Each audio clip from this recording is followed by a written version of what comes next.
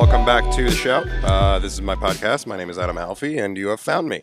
This is Football's Law 18, and we are World Cup final day. Big game today between France and Croatia. Absolutely looking forward to this one. Everybody is giving France the upper hand on this, but Croatia's been quietly playing, and they've been quietly winning, and they've been quietly proving everybody completely wrong. We'll break down how they got there. We'll break down the game today very quickly. I'll make a quick prediction, and let's all watch it. We're about half an hour away. By the time this podcast is posted, we'll be like 10 minutes away, so we'll give you a quick opportunity to give it a go. So, what do we have? We have France, we have Croatia. How did they get there? France, very efficiently, has been doing the job. They started by beating Australia 2-1 in the group stage. Then they beat Peru 1-0. And then in the last group stage, a game that meant nothing to nobody, France versus Denmark, it finished tied 0-0. This was the first 0-0 draw that we had in the World Cup. From there, France very efficiently decided to go to work, and they disposed of Argentina 4-3 in a very thrilling game if you just look at the scoreboard. But really, Argentina made it a game towards the last half hour. Then they took care of Uruguay 2-0. And then in the semifinal in St. Petersburg, they beat Belgium 1-0. And here we are. Croatia, on the other hand, very quietly did their job. And when I say very quietly, I mean besides the second game of the group, they flew under the radar, and everybody wasn't giving them much of a chance, including myself. They started the group by beating Nigeria 2-0, somewhat of an expected result. Then in the second group, they beat Argentina 3-0, and Argentina was coming off of a really bad game against Iceland, where they drew 1-1. So everybody was kind of wondering where Argentina was going to go there, and this is the game that they have to step up against Croatia, a very beatable game. Turns out Croatia dumped them 3-0. You then went and Croatia goes and beats Iceland 2-1 in a very thrilling game, and then they top the group. From there, efficiency. They definitely did the job. They definitely made it a little bit harder on themselves, but you know what? They got there.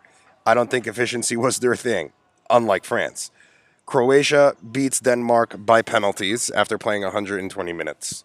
Then they go in the quarterfinals and beat Russia, the host, in penalties after 120 minutes. Then in the semifinal, they beat England 2-1 after playing 120 minutes. And here we are with France. Is it going to be a fourth game in a row where a team is going to play 120 minutes and win? We don't know. We'll find out.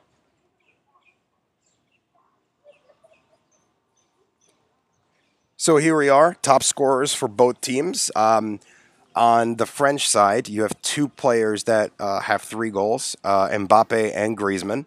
At this point, before the final, Harry Kane is the leader for the Golden Boot race with 6 goals. So somebody has to score 4 goals to beat them or 3 to tie him. On the Croatia side, you have 3 players actually, that have 2 goals. And that's the most. That's the highest. You have Luka Modric, you have Perisic, and Mandzukic. And Mandzukic, I think, if he's going to score, if he's going to make a run at the Golden Boot, this is going to be it. But I don't think anybody's scoring 4 goals today. I think it's going to be a very tight affair. Yesterday we played the third and fourth. It was meaningless, the game. England lost to Belgium again, this time 2-0. This is the second time it is the second time that England and Belgium ended up playing a meaningless World Cup game. I do think that the third and fourth is meaningless. I think that they should really look into just not playing it. If you lose in the semifinals, you lose and you go away. You go home. There's no reason for it. So that's why I didn't really cover it. But from here, very quickly, Croatia, France. The bookies say France is going to win.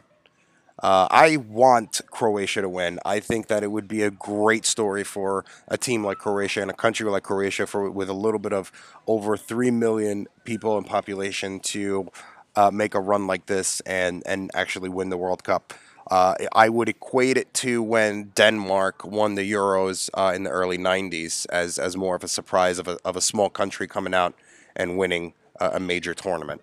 But, you know, because I want Croatia to win and because my predictions have been quite horrible throughout the World Cup, I'm going to say that France is going to win, simply because I want Croatia to win.